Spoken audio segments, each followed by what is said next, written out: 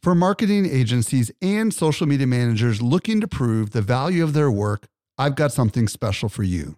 Agorapulse is not only Social Media Examiner's tool of choice as an all-in-one social media management tool, it also allows you to track the traffic, conversion, and revenue from every social post, comment, and private message. Learn how to prove your social media ROI with a free training or a free trial by visiting agorapulse.com/SME today. Again, agorapulse.com/SME. Welcome to the Social Media Marketing Podcast, helping you navigate the social media jungle. And now, here's your host, Michael Stelzner. Hello. Thank you so much for joining me for the Social Media Marketing Podcast, brought to you by socialmediaexaminer.com. I'm your host, Michael Stelzner, and this is the podcast for marketers and business owners who want to know what works with social media. I am super excited about today's show. I'll be joined by Dorie Clark, and we're going to explore how to stand out in a world that is very, very crowded. You're really going to enjoy this show. By the way, if you want to contact me, podcast@socialmediaexaminer.com, go straight to my email inbox. And before I get to today's discovery, I want to let you know, I just got back from a family vacation to Disneyland. And we stayed in the Disneyland Hotel, and it was really interesting to see in the room that we were in all these pictures of Walt Disney, black and white pictures of him walking down the streets of Disneyland, either while it was being built or when there was no one else there. And I kind of reflected on the fact that Disney was actually an older guy when he started Disneyland. As a matter of fact, he was born in 1901, and Disneyland didn't open until 1955. So he was 54 years old when he started Disneyland, and you could argue that Disneyland was obviously a key thing, one of his key accomplishments, because that allowed people to experience in real life a lot of the things that they'd experienced on the screen. He only lived to the age of 65, so he only got to see 10 years of that journey, but he was definitely not a young guy. Now, I'm telling you this because people like me and people like you that are not necessarily young. I'm 46. I don't know how old you are. But the moral of the story is if Walt Disney can start something as phenomenal as Disneyland in his 50s, what can you do regardless of what your age is? I think it's a really inspiring story to encourage all of us that have been around for a little while to realize it's not too late to pursue our dreams. It's not too late to go after what our ultimate maybe mission in life is and perhaps has not yet been accomplished. So I think you're going to love today's show because Dorie's going to talk about how to stand out in this noisy world, and we all have our special gifts and talents, and I think you're going to really love it.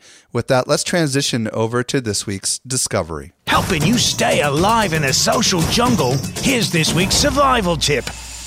Very excited to be joined today by Eric Fisher, who has a new discovery that he wants to share with us. What'd you find, Eric? Well, Mike, this week I have found Noisly. That's Noisli. And what it is much more than just a white noise generator. It is a sound environment creator. I know that sometimes I love, Focus at Will. I think you've shared that before. Sure. We even used it at Social Media Marketing World. But this is another version of something like that. It's not music. It's, sounds of rain, sounds of white noise, different oscillating fans, and you can combine all of those different ones, including, cafe sounds, library sounds. And so you can get that combination or change of sound environment so that it doesn't feel like you're sitting in your office or your home office all day when you're working on your projects. Huh. Really interesting. What is it called again? Noisly. And is it free? Is it pay? Are there certain ones that are included for free and others that are paid? What's your thoughts on it? They're all free. You can find it on the web at noisly.com. Again, that's noisli.com. You can get it there free across all major web browsers. There's also apps there that you can click through to get for different ones. I didn't check if they had Android, but I know they have iOS. and actually even Mac, so you can have it built in and not have to use your web browser to make it work. It's interesting because like when my kids were really, really little, we downloaded an app that had, rain and birds and a couple things in it that we would turn on, and we would just play it in the room to get, our daughters to fall asleep. Yeah. But the upside to using this from a business perspective is pretty significant. For example, if you work in a cubicle or you work at home and the kids are screaming in the background, or even you just work somewhere where there's noise around you that, is distracting, or even if you work in an environment where there's no noise and you need noise. Like I'm one of those kind of guys that needs noise for my brain to activate. Yeah, me too. So interesting. So how have you been using it? Well, what's great is, I've actually switched it up. I've created one of the cool features is actually you can combine different sounds together. So you can add maybe a little bit of rain, a little bit of white noise, a little bit of coffee shop ambience, and you can create those different levels to those different sound inputs, I guess is the best way to put it. And then you can save those as presets. So then I've set up a couple different presets, one for maybe first thing in the morning, one that I turn on after lunch that's kind of a more noisier, louder, high energy, like, okay, let's sit down and get back to work kind of a feel. So Very really cool. interesting. Very cool. All right. Well, it's noisli.com. Did I say that right? That's right. Eric, thanks for sharing that. I think I'm going to give it a try. All right. Have fun. Let me know how it works. Did you know that we can deliver awesome marketing info directly into your inbox? Simply subscribe to our weekly newsletter that comes out 3 days a week. You won't miss any of the updates going on in the world of social marketing. Visit socialmediaexaminer.com/get updates. And now let's transition over to that awesome interview with Dorie Clark. To help simplify your social safari, here's this week's special guest. I'm very excited to be joined today by Dorie Clark. If you don't know who Dorie is, she's the author of Reinventing You, and she's also an adjunct professor at Duke University. In addition, she's a consultant and a speaker, and her clients include Google and Microsoft. I'm sure brands you probably have heard of. Her latest book is called Stand Out: How to Find Your Breakthrough Idea and Build a Following Around It. Dorie, welcome to the show. Mike, thanks for having me. So today, Dorie and I are going to explore how to stand out in this crazy, noisy, ever-changing online world. But before we do that, Dorie, I want to start with a little bit of your story. How in the world did you get here? What got you to want to write a book about standing out in a noisy world? Well, it was definitely a problem that I wanted to solve for myself. I started my consulting business 9 years ago after having a pretty eclectic career, which was really the inspiration for my first book, Reinventing You. I had gone to graduate school for theology, and then I was a political reporter and got laid off and lost my job. And I ended up working in politics, first as a spokesperson on a gubernatorial campaign, and then as a presidential campaign spokesperson. And then I ran a nonprofit. And so I did all of these things. And then finally, 9 years ago, started to do what I do now in terms of marketing strategy consulting and writing and speaking.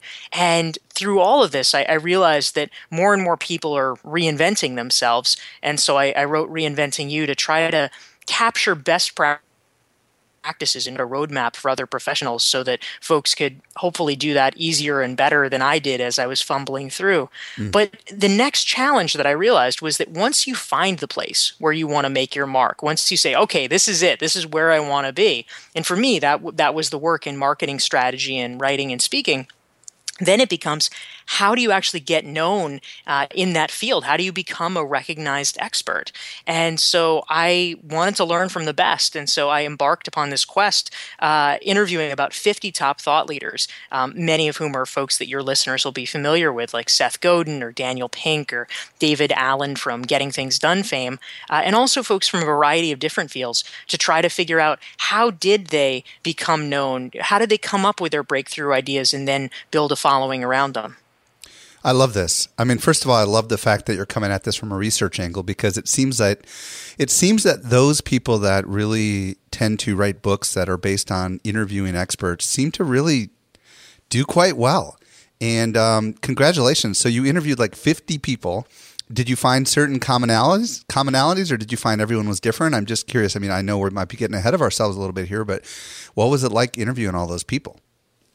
Well, it was fantastic to learn from them, first of all, because I think that in our culture, I'll even call it a problem. There's a problem that in so many cases, when people are interviewed, they're presented as almost having always been famous, and we never hear the backstory of how they got there. And I think for a lot of people that becomes alienating because they think, oh, well, they must have been successful because they're different than me. They just must be, cut from a different cloth. I couldn't do that. And I realized in doing these interviews that every single one of these people, Seth Godin was not born famous. There were certain things he did to achieve the level of success that he had. And those are things that are replicable by other people. And I wanted to, first of all, just demolish the myth that other, that this kind of big success or thought leadership or breakthrough ideas is for someone besides me, because I think that any of your listeners really can do this with the right kind of strategy. And so a few, key things that I learned, commonalities from all of these thinkers. What I realized is that there are a number of different ways. I actually outlined 5 different ways that the experts came up with their breakthrough ideas. There's multiple paths to that destination, but one through line is that everyone I profiled, number one, they are known for their ideas. This is, if we kind of break down the concept of thought leadership, this is very different than the kind of modern definition of celebrity that a lot of people chase. Mm-hmm. These are thinkers who are known for their ideas, and they're known to be people of substance. So the idea comes first, but a second and really necessary part of the thought leader equation is that these are not ivory tower thinkers. These are people who are literally rolling up their sleeves and working in the trenches, as marketers or whatever their profession is, and spreading their ideas. We can't afford to just come up with an idea and assume that it's going to spread. We have to be willing to talk about it, to add value to other people, to evangelize about it, and to let the world know about it. And if we do that, that's how we can create the ideas that actually last and have resonance. You said something a little bit earlier that you don't need to be. You said Seth Godin wasn't born this way. He wasn't born with these crazy creative ideas. And you kind of alluded that maybe there's some underlying fears that are going on in the heads of those of us that aspire to be successful or to be thought leaders. Talk to me, and maybe whether you wrote about this or not, but what are your thoughts on what's stopping us from thinking that we can do what others have done? Well, I think it actually is really common for people to almost disqualify themselves. I mean, this is something that Sheryl Sandberg talked a lot about in Lean In, specifically with regard to women in the workforce. But I don't think it's just that. I think that literally for almost every professional, there is a narrative that sometimes goes on in people's heads, saying, "Oh, well, the reason that other people have been really successful is they just must be different than me." And if we look at the research of someone like Carol Dweck from Stanford, who's an education researcher, she has a really powerful framework to talk about this, which is what she calls a growth mindset versus a fixed mindset. And specifically, she was looking at school kids and their learning patterns, but I think this absolutely applies to adults and professionals as well, which is that if you have a growth mindset, you figure, okay, well, if I'm not getting the results that I want right now, if I change what I'm doing, or if I work harder, or if I work differently, then I can get those results. It's just a question of effort. But a fixed mindset says, oh, well, if I'm not getting good grades, or, if I'm not achieving the level of business success that I want, it must be because I'm not that smart, or it must be because I'm not that good. And there's, really nothing you can do to change that. And it leads to a level of paralysis. I mean, on the flip side, there's another variation of that, which is that if you want to think of yourself as smart, but you have a fixed mindset, you are going to be unwilling to take risks, because those risks, if you fail, you will threaten your self-image as a smart person or as a competent, successful person. I think we all need to look at our mindset and be willing to interrogate it and say, do I have a growth mindset? Am I willing to dive in and take those chances? Because yes, it is true. I'm not going to lie to you. Sharing ideas is a position of vulnerability. I mean, it's possible people won't like them. It's possible, people might say, nah, that's not any good. But it is fundamentally an act of generosity. If you have ideas that you believe can help the world, whether it is a social cause or a business or an idea, it is a generous act to do it. And it's something that can help you and can help the world. And I think we need to step up and be willing to do it, because the people who are doing it now are not different than you and me. They are just willing to do something that is different. And that's a key distinction. It's not that they are different. It's that they're doing something different that we all can do. Preach it. Yeah. I love that. So now let's get back to this breakthrough idea thing. So you mentioned the word breakthrough idea a couple times. It's even in the subtitle of your book, How to Find Your Breakthrough Idea. So why do we need a breakthrough idea? Let's start there. What is a breakthrough idea, and why do we need one in order to stand out? What are your thoughts on that? So the reason that I talk about a breakthrough idea is essentially this is about something new and valuable that you, and in fact, oftentimes only you, can contribute. The reason that this is so important is that increasingly, and I think most people have seen this, we live in a getting more competitive, more globalized by the day. There is always, from this point forward, there is always going to be someone who is willing to do work for less money than you. And, I remember a decade ago when I was starting my business and, I needed to get a website designed. And literally what you do is, you go to the Chamber of Commerce mixer and you see, okay, who around here in my town does websites? Okay, great. I pick you. Now you go on Elance or you go on Odesk and you get someone to do it for half the price from around the world. And, those pressures are everywhere. And as a result, increasingly, every single kind of professional is essentially being asked to justify whether overtly or covertly, they have to justify why their company should continue to employ them and not someone else. And the best way, and possibly the only way to do that, is to establish your reputation as an expert. And I don't mean that everybody has to become a world expert in something, but what I do mean is that people need to think about what they can be at least a local expert in. Can you be best in your company in? What is a unique thing that you can be known for, so that when people think of you, they think, oh yeah, she's really great at that. And that's the reason to choose you. And it's something that you can do that's an investment in yourself, and it protects your professional future. So if you are known for an idea or for a particular skill that you are adding to the mix, that's really something very powerful.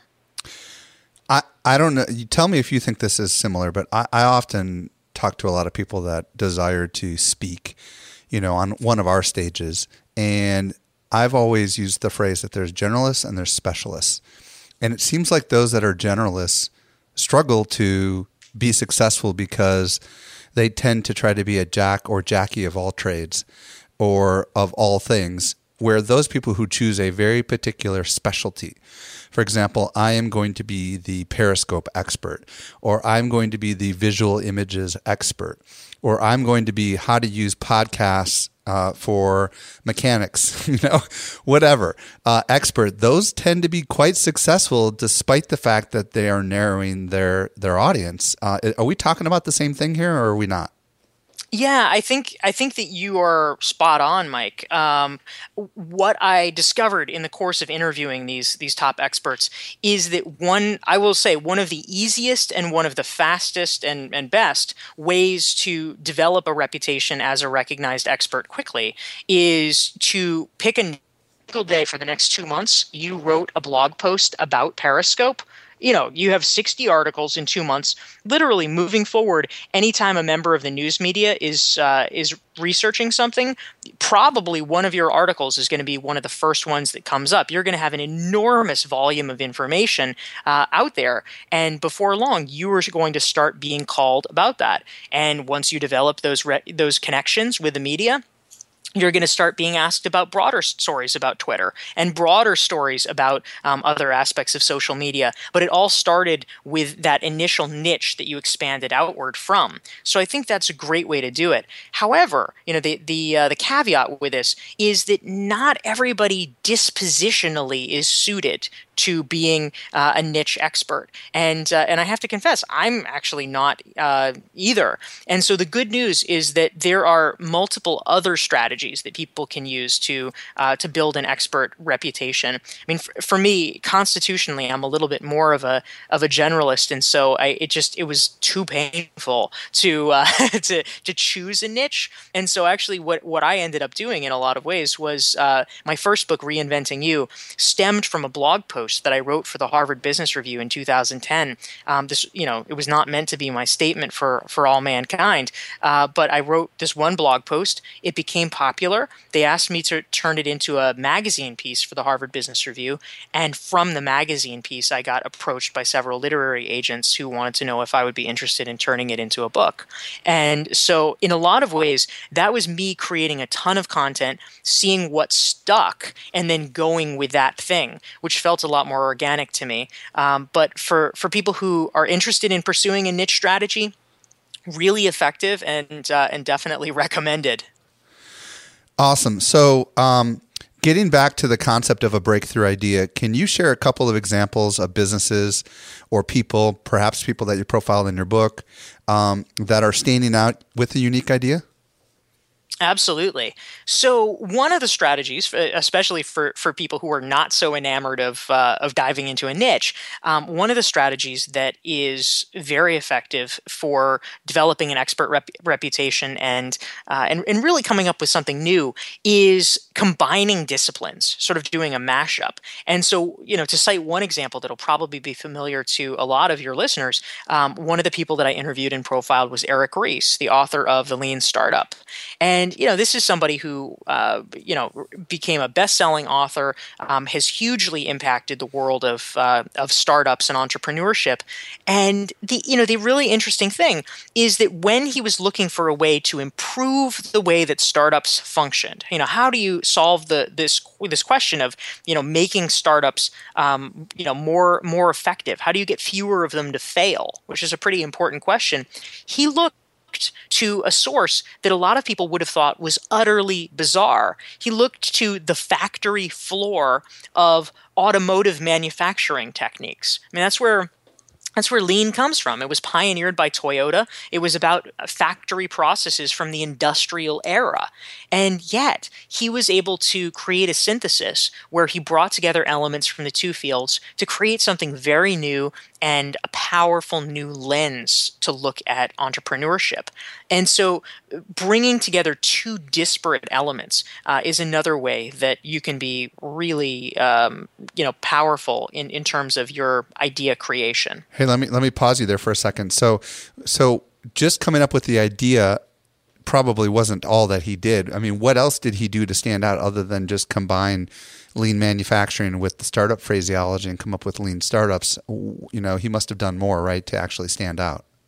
He did, and in fact, it's a perfect case study in a lot of ways because what he did next when he came up with the idea was he started blogging about it. And I know that this is something that you certainly talk about a lot is the importance of content creation. Right. And so Eric Ries started a blog anonymously, actually at first, and then under his own name, spreading the ideas. Because when you have an idea, you have to make yourself findable by like-minded people. You have to enable discoverability. Otherwise, it is not going to spread. You have to build your audience by sharing that idea very freely. And so he did that for quite a period of time, built up an audience, built up interest. As a result of the blog becoming popular, he got a book contract, and the book spread it even further. And so then the next step, the kind of final step that took it into the stratosphere, is he was building his audience, and then his audience became a community. And what I mean by that is that for the very best ideas, you reach a tipping point where instead of you being the one who's talking to everybody else, there's only so many people you can talk to, no matter how big your megaphone is. But when an idea really catches fire is when your audience members like it enough, believe in it enough, and find it useful enough that they start talking to each other and communicating with each other, which is something that social media really enables in a big way. And so to date, there are 750,000 people around the world who are signed up for lean startup meetups in 81 different countries. Wow. I mean, these are places that Eric Ries could never travel to on his own. I mean, he couldn't be speaking to all these groups, but because his idea was useful, I mean, this is kind of the lens we have to ask. Is it useful to someone besides just yourself? And because it was, he was able to build a community that's enabled it to spread. That's really cool. And it took on a life of its own, and he created essentially a movement, didn't he? Absolutely. It's incredibly powerful. Can you give one more example of an idea that has worked its way into not necessarily something quite as elaborate as what we just talked about, but maybe one other example? Yeah, definitely. I mean, there's a lot of really good ones, but one thing that I'll mention, I was alluding earlier to Sheryl Sandberg and Lean In. That's another good example of someone who took a public platform. She started out this whole idea with a speech. She gave a TED talk about this issue, wrote a book. Content creation and sharing the idea is always a crucial part of spreading your idea. Remind us what the idea was again. So the idea for Lean In is basically a call to action that women should not be afraid to step up and volunteer for more responsibility or ask for more responsibility or raises, et cetera, at work. That too often they're sort of leaning back and saying, oh gosh, I don't know if I'm qualified. I don't know if I should do it. And Sheryl Sandberg says, no, sister, you can do it. And Gotcha. So the thing that's powerful here is that, there's a lot of executives that write very self-congratulatory biographies about themselves. And, they get published and they get forgotten and no one is really that interested. But because she made the book about a cause or an idea that was bigger than herself, it caught on in such a way that now there's lean in circles at organizations and corporations worldwide. People are literally having book groups and meetings because they see themselves in it. And so if you can find a way to create something useful, I mean it could be about a social cause like that, but whether it's Eric Ries helping startup entrepreneurs find better ways to do business, whether it's David Allen, whom I interviewed and profiled, helping people become more productive. I mean, they have huge getting things done communities around the world. It's something that people say, that has value to me. Very cool. So this does beg the question, all right, there's a lot of ideas floating around in my head, and I'm speaking on behalf of everyone that's listening right now. Where do I start? How do I know whether or not idea X, out of the many different ideas that I dream about at night or that I think about when I'm driving in the car, are the ideas that I should focus on? Yeah, so this is a place where something that I've found is really crucial in the process of coming up with your idea and spreading it is actually turning to your trusted network.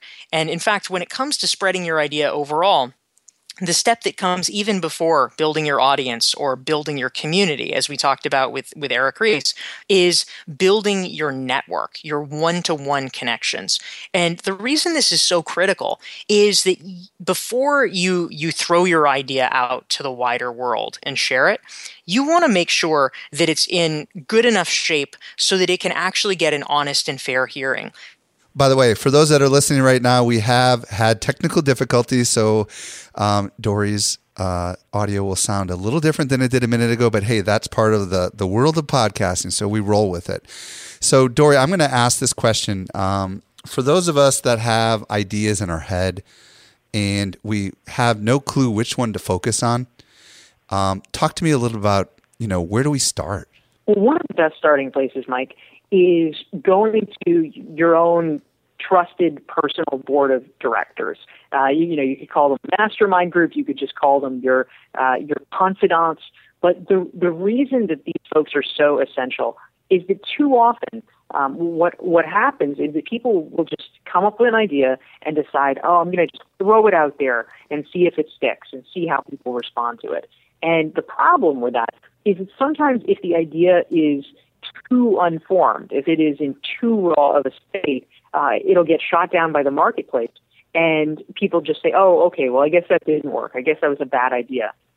And the truth is, with just a 5% tweak or a 10% tweak, it might have been something that really resonated. And so, getting feedback, honest feedback from a close group of people whose opinions you respect and who are essentially a curated cross-section of the folks you're trying to reach, can be very valuable, both in terms of getting advice and getting support, but also helping to make sure that when you are putting your ideas out there, they don't have to be perfect, for sure, but they should be in a good enough state so that when the market evaluates them, they can make an honest decision and an honest rendering rather than prematurely saying, "Oh, I guess that was a bad idea," and giving up.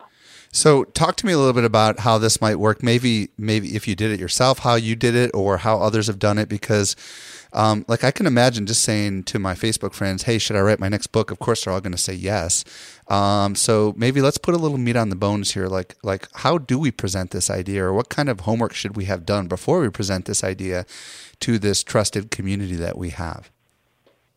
One of the most important things here is that it should be a small group of people. If you are, there is wisdom in crowds for sure. And so if you are trying to figure out a question where you need to get lots of people's opinion, hey, which cover do you like better for my next book, A or B? Then it's great to put that out on Facebook and let 50 or 100 people vote, and then you can say, okay, yes, the yellow one, great. But for a lot of these ideas, we are talking about depth rather than breadth. And so one person who actually profile and stand out is a woman named Carly Anderson, who I think is really an exemplar of this. She has 2 mastermind groups that she has operated, and one of them was founded in 1989, and the other has been operating since 1994. So literally 20 and 25 years she has been doing this with the same people, and they have been meeting every single month. And it's just absolutely dramatic. I mean, most professionals don't have anything close to that.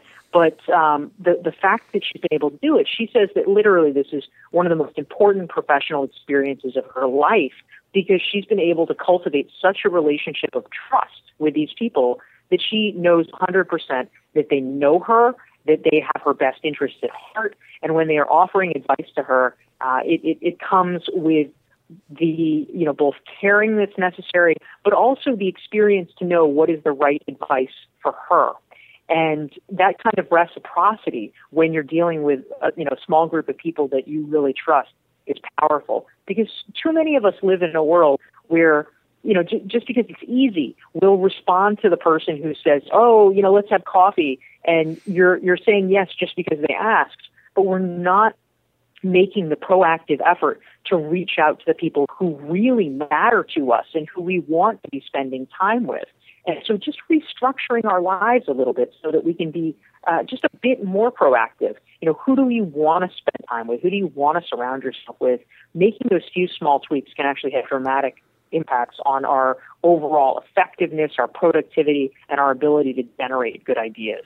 You know, and I want to just camp out here for a second because I belong to a mastermind group. There's 6 of us in the group, and we've been meeting every week for 2.5 years. And we know each other extremely well. And these guys that are in this group, and it's all guys in this particular case, you know, we all share certain things in common. We're all business owners. We all are podcasters. And we help each other when we are in struggles of any aspect of our life. But we also throw ideas across the bow at each other when we're thinking about doing something really new and exciting. And I can tell you that there is wisdom in these small groups and participating in these small groups. Now, the flip side of this is something that I'm sure, Dory, you can relate to, and I know that I've had this struggle, where you meet someone somewhere, and for whatever reason, they impress you. And you talk to them, and they tell you that what you just said to them was a really good idea, or they tell you something that might skew or sway your opinion. And I want to tell everybody, you have to be very careful about letting the opinion, whether it be strong or not, of one person, make you be enough research, if you will, be enough justification to go down this course or go down that course, because I've been doing this for almost 20 years and I've made a lot of mistakes. And one thing that I've learned is that you have to be very careful about listening to the advice of just one person. I don't know, Dory, what your thoughts are on this. No, that's exactly right. You can get whipsawed if you are listening to one person, and they tell you, oh, you should definitely go in this direction. And if you follow that, it may potentially lead you off course. And of course, even worse is if you're almost like an idea serial monogamist, and you listen to one person and then you listen to the next person. I used to work in politics. I mentioned I was a spokesperson on a presidential campaign, and one of the challenges that a lot of times people face with candidates, particularly certain candidates are known for this, is that they talk to different advisors and they get their heads turned about, oh, we should be doing this, we should be doing that. And it really creates strategic chaos. You don't need that in your life. What is really essential here is you don't want to take in unsolicited advice.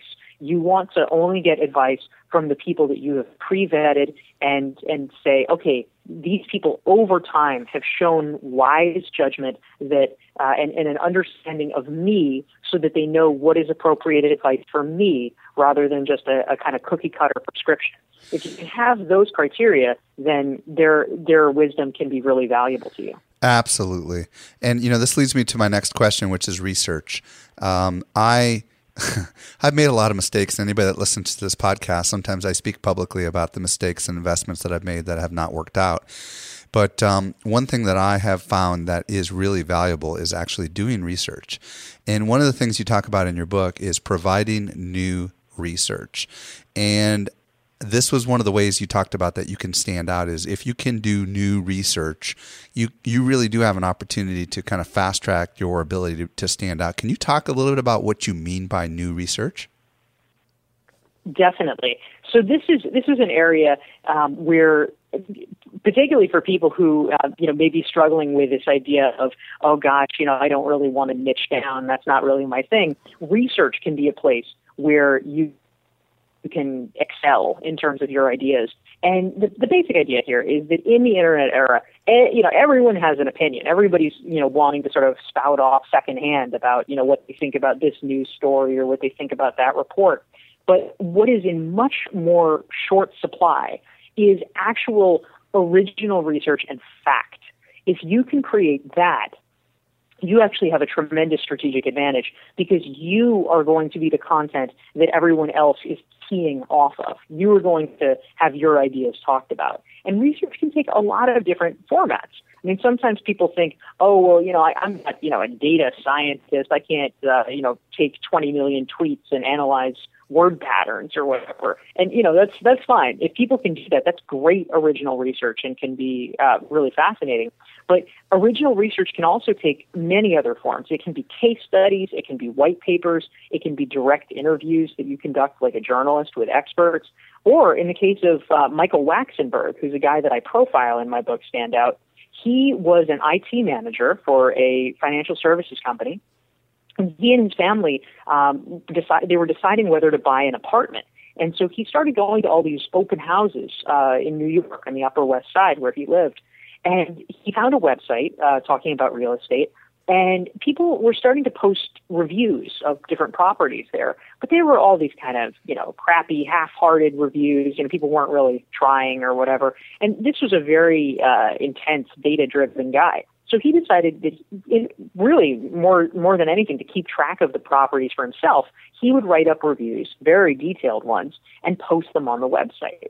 And he did this so thoroughly and to such an impressive degree, he started to get people pinging him saying, I love your reviews on the site. Will you represent me? Will you be my realtor? And the only problem was he wasn't a realtor. This was absolutely a hobby for him.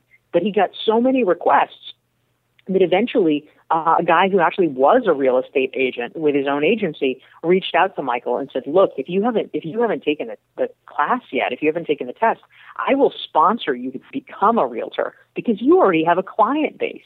So Michael did it and became a realtor part-time and has created a very lucrative second career for himself with no marketing whatsoever required because he has a constant stream of clients who come to him based on his real estate reviews and then the second-generation referrals to those customers.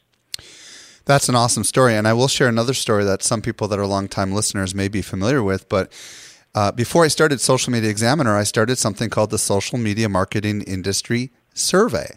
And I surveyed thousands of people about their usage patterns of social media.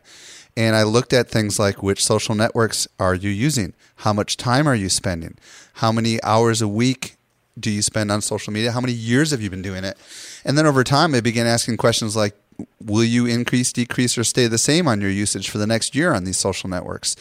And before you know it, we're coming out with our 7th annual Social Media Marketing Industry Report. It's downloaded hundreds of thousands of times every year. We're written about in every major publication you can imagine, including the Wall Street Journal.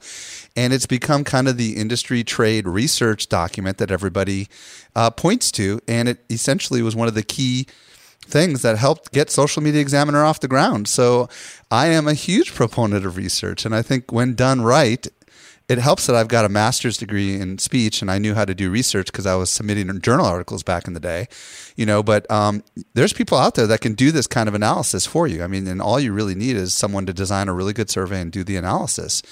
At least that's my take. I don't know. What do you think? I think that's a fantastic example. And you're exactly right. What people are looking for is real information. And whether you're doing it, through qualitative or quantitative methods, if you can create something that's actually interesting and valuable and new for people, that is something that almost inherently is going to be talked about. Well, we have just scratched the surface, Dory, of your new book, Stand Out. Let me see here. Hold on. Here we go. Stand Out, How to Find Your Breakthrough Ideas and Build a Following Around It. And I know a lot of people that are listening truly do want to stand out. So tell everyone who's listening right now, where can they discover more about you, Dory Clark, and where can they discover more about your book? Well, Mike, thank you. Well, for folks who are interested in finding their own breakthrough idea and building a following around it, I actually created a free 42-page workbook that's adapted from Stand Out. And it's 139 questions walking you through step-by-step process of coming up with your own ideas and spreading them. And that's available on my website, doryclark.com, which is DORIECLARK. And if folks are interested in more information, I have more than 400 free articles also on my website. I'm on Twitter at Dory Clark, and the books are Reinventing You and Stand Out. And I do recommend everybody get a copy of her latest book, Dory's latest book, Stand Out. It is not a super complicated book. I mean, it's a really nice book. I would imagine you could probably get through it in a couple of days, and it's written in a really easy to read style. So, Dory, on behalf of everyone who's listening right now, thank you so much for joining me today on the show. Mike, thanks so much for having me. Well, I hope you found a lot of value in today's show. If there was anything that we mentioned and that you missed, don't worry, we take all the show notes for you. You can visit socialmediaexaminer.com/146. Stands for episode 146. to see all the notes, leave your comments, figure out how to interact with Dory. And also, I want to let you know that if you're new to the show, please hit that subscribe button. This is a free show. You don't want to ever miss a future episode. Get that downloaded into your podcast player of choice. Also, if you've not already done so, please help get the word out. socialmediaexaminer.com/love shares on Twitter that you recommend this show. Well, this brings us to the end of yet another episode of the Social Media Marketing Podcast. I'm your host, Michael Stelzner. I'll be back with you in the driver's seat next week. I hope you make the absolute best out of your day, and may social media continue to change your world. The Social Media Marketing Podcast is a production of Social Media Examiner.